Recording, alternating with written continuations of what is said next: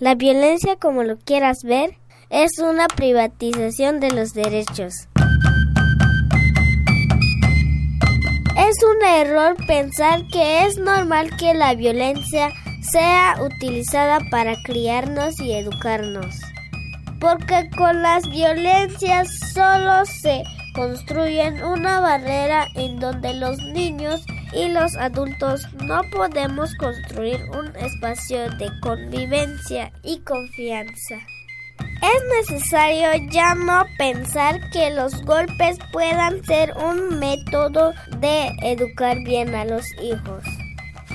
También tenemos que tener en cuenta que cuando nos referimos a la violencia, no solo hablamos de pegar, lastimar, jalarnos el cabello o jalarnos la oreja, sino que también cuando nos hablan con gritos y con amenazas o cuando nos insultan.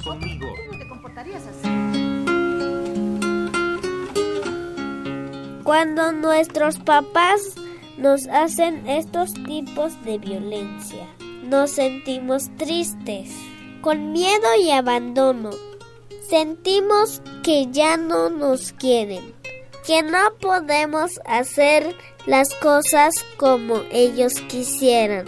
Nos sentimos inútil y nos ponemos a llorar. Mejor hay que vivir bien en familia.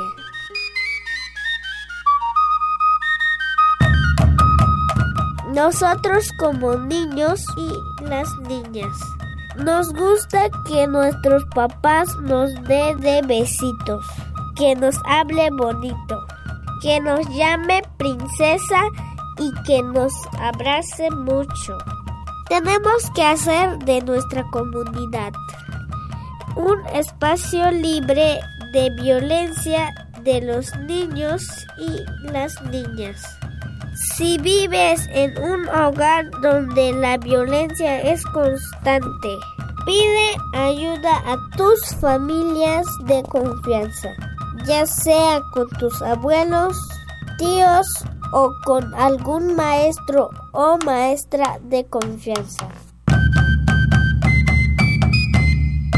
Agradecemos la participación de los niños y niñas de la comunidad de San Antonio Bulupit, el equipo de la radio Lequil y la colaboración de Cultural Survivor.